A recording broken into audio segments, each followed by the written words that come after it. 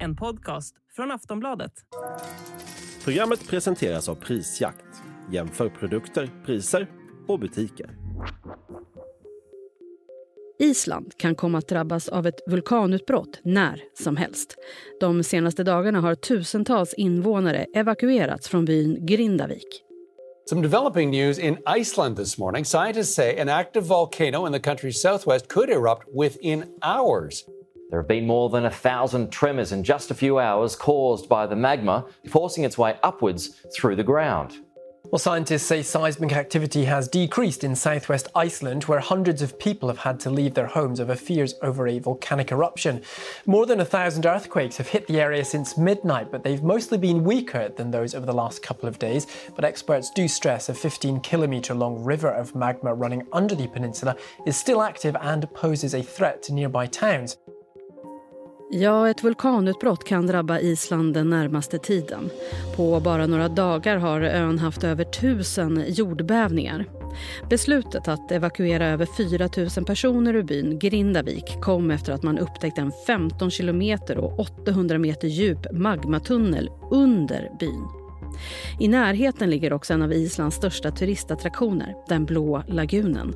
Den har nu stängts, men där ligger också ett värmeverk som förser över 30 000 boende på ön med fjärrvärme och varmvatten. Om det skadas kan det ta månader att reparera. Men myndigheterna har nu full beredskap om utbrottet kommer. Island har inte drabbats av ett vulkanutbrott på den befolkade delen av ön på 50 år.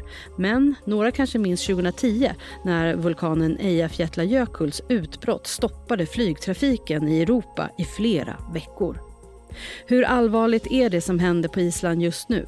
Vad är det värsta som kan hända? Och hur länge kan det pågå? Ja, det här pratar vi om i det här avsnittet av Aftonbladet Daily. Jag heter Jenny Ågren.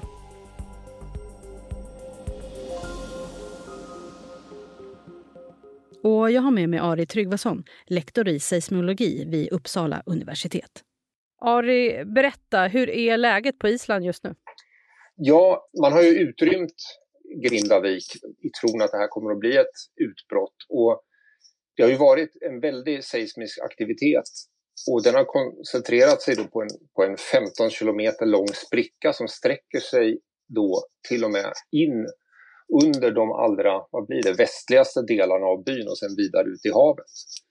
Och där har man ju då kunnat modellera att det har trängt in en massa magma i den här sprickan. Och nu har då seismiciteten lugnat ner sig lite grann, men man tror ju att nu väntar vi bara på att magman ska komma ut någonstans. Så det är vad alla går och väntar på, ja. Hur följer du det som händer? Jag kikar dels på meteorologiska och eller de som har ansvar för det på myndigheten som uppdaterar sina hemsidor så lite i isländska medier då. Jag pratar tillräckligt eller jag kan läsa isländska i alla fall, så jag försöker hålla mig uppdaterad där. Ja, och sen är det så här, tusentals jordskalv har inträffat på Island de senaste dagarna. Varför sker det sån aktivitet där just nu? Ja, det spännande med Reykjanäset, det är ju att den har den här cykeln där man har ungefär 800 år av inga vulkanutbrott. Och sen har man en period på 400 år som det är mycket vulkanisk aktivitet. Och den här cykeln förstår vi inte alls. Men Reykjanäs ligger ju precis på mittatlantiska ryggen. Så man har en spridning där hela tiden. Det vill säga skorpan öppnar sig med mellan 1 och 2 centimeter per år. Och det gör ju att det blir utrymme för magma att komma upp just här. Och så att de flesta skalven, skulle jag säga då, de beror på just den här spridningen. Alltså att jordskorpan spricker isär där. Och då så tar magman då helt enkelt tillfället att liksom tränga in i de här sprickorna när det finns tillräckligt mycket magma under ryggen. Och sen när magman väl kommer in då, den är ju nästan 1000 grader varm eller till och med mer. Så den kommer ju att smörja det här systemet och så får vi ännu fler jordskalv. Så att det är liksom en kommunicerande process. Men i grunden så styrs det av de här, alltså att jordskorpan öppnar sig. Och vad händer nu då om det blir ett utbrott? Ja, det beror alldeles på var magman väljer att komma upp. Jag menar, om man har tur så kommer den upp då längst norrut, längs den här 15 kilometer långa sprickan. Och då kommer magman att rinna åt ett helt annat håll. Sen kan det ju då, om den kommer längre söderut, så kan den då dels rinna ner i Grindavik. Eventuellt så öppnar sig ju sprickan i själva byn, och då får man ju ett sånt här scenario som man egentligen inte haft sedan 1973 när det var utbrott på Heimaey, när magman väller upp då bara 200 meter från närmaste hus. Och det är ju ett ganska otrevligt scenario.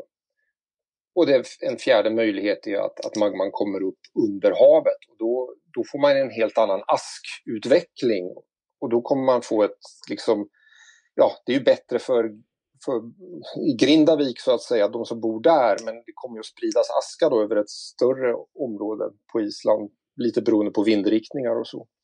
Så vilket skulle vara värst? Ja, om du frågar de som bor i Grindavik så är det ju självklart att det kommer upp i själva byn. Då, det kan ju få, ja, jag menar, det förstör ju husen helt. Och du var inne lite på det, att det var 50 år sedan som läget var så här allvarligt på Island. Vad hände då? Förutom, eller liksom, vad var konsekvenserna av det utbrottet? Jo, nej men då, man fick ju utrymma hela ön och fick vänta helt enkelt tills utbrottet var över. Sen var det ju jättemånga då som faktiskt aldrig återvände när de såg sina hus helt begravda i lavan. Så att det är ju ett totalt katastrofscenario för de boende i Grindavik om utbrottet blir i själva byn. Ja, för det var ju det som man undrar, så här, om det händer, kommer de kunna flytta tillbaka? Ja, det beror ju alldeles på hur stort det här utbrottet är. Alltså hur mycket magma som kommer ut. Och jag har ju sett gissningar på att det här skulle vara ungefär som då Hålurhöjn, då som skedde norr om Vatnajökull. Här hade vi ett utbrott bara 10 kilometer härifrån 2021. Och det var i storleksordningen då total volym var 10 gånger mindre än man hade i Hålurhöjn. Och man är lite rädd för att det här kan bli, eftersom den här sprickan är så lång, så har man räknat ut att det har kommit in väldigt mycket mer magma i skorpan den här gången. Så man är rädd för att det här kommer att kan bli ett ganska stort utbrott. Vi ska snart prata mer med Ari. Vi tar en kort paus.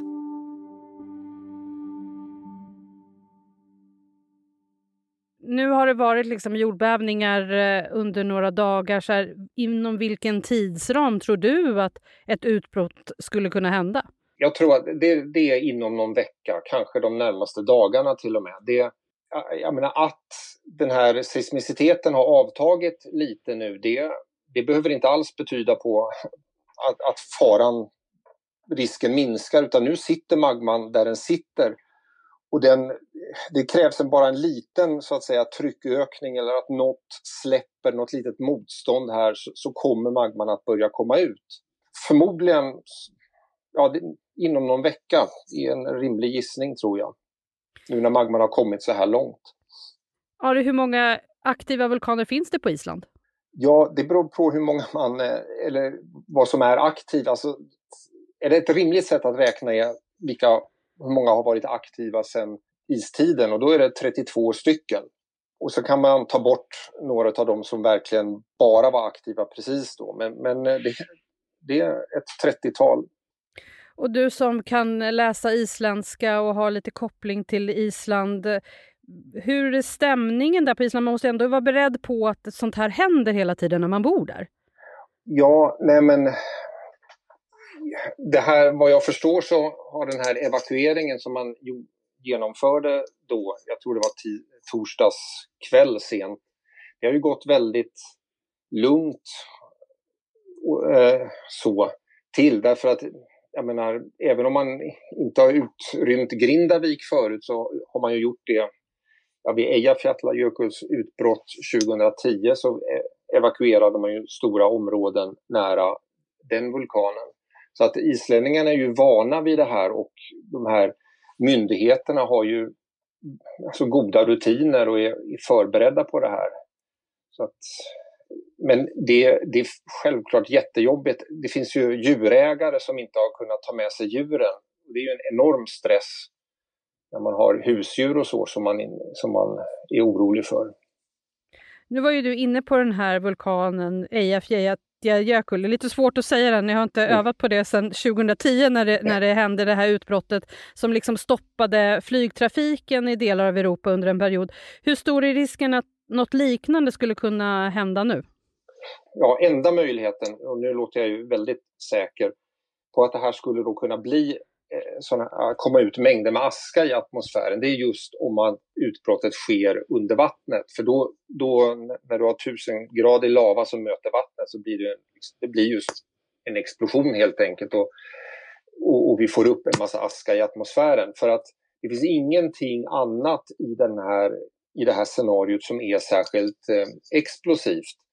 Eyjafjallajökull hade en helt annan, i början där så var det då en annan gammal lavaplugg som var mycket trögflytande och mer explosiv, en annan kemi helt enkelt.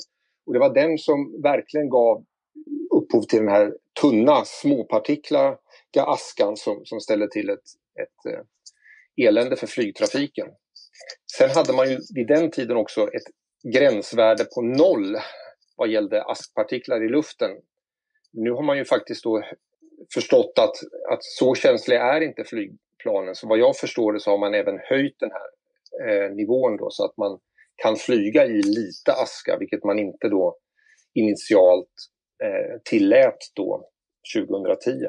Så att jag tror inte alls att det blir ett sånt scenario, även om när utbrottet kommer att ske, eller om det sker då under havet och blir explosivt, då kan jag tänka mig att man kanske stänger flygplatsen ett tag bara för att se hur det utvecklas.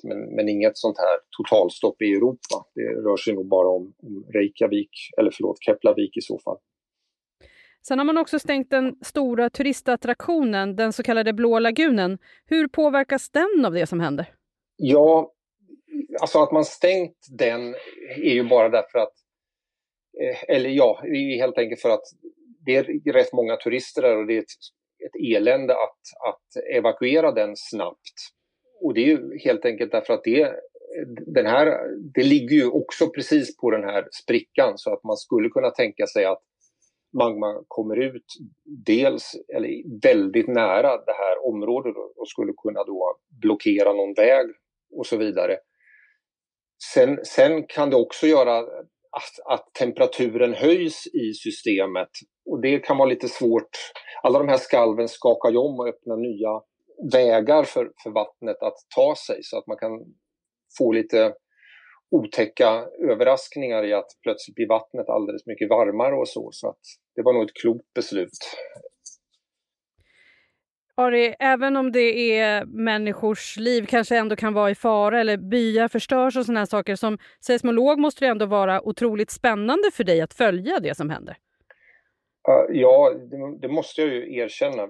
Jag har suttit och modellerat det här utbrottet och sen det började då 2021, och tycker det är fruktansvärt spännande att kunna följa hur det här utvecklas, hur då magman som var i en sprickzon då 2021, 2022, även nu i somras. Och sen så hände då någonting kraftigt som gör att magman har tagit sig över då en sträcka på kanske 6-7 kilometer, kanske 8, in i nästa sprickzon. Och så fort det här lugnar ner sig så är det saker som vi kommer att titta på för att försöka förstå vad som hände. Så att, men det är ju klart att det är en liten julafton för oss som grottar ner oss i det här.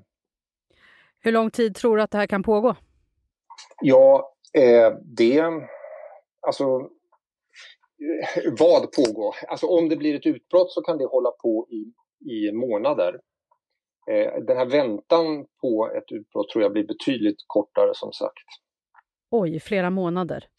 Ja, det kan hålla på så länge. Jag tror att det här första utbrottet 2021 då, bara 10 kilometer härifrån, det höll nog på i 6 månader innan man officiellt förklarade utbrottet över. Det var inte lika kraftigt hela tiden förstås, men det är sådana tidsskalor man ska absolut räkna med för ett sånt här utbrott. Vi får se helt enkelt hur det går. Tack snälla för idag, Ari. Tack själv. Sist här Ari Tryggvason, lektor i seismologi vid Uppsala universitet. Jag heter Jenny Ågren och du har lyssnat på Aftonbladet Daily. Vi hörs snart igen. Hej då. Du har lyssnat på en podcast från Aftonbladet. Ansvarig utgivare är Lena K. Samuelsson.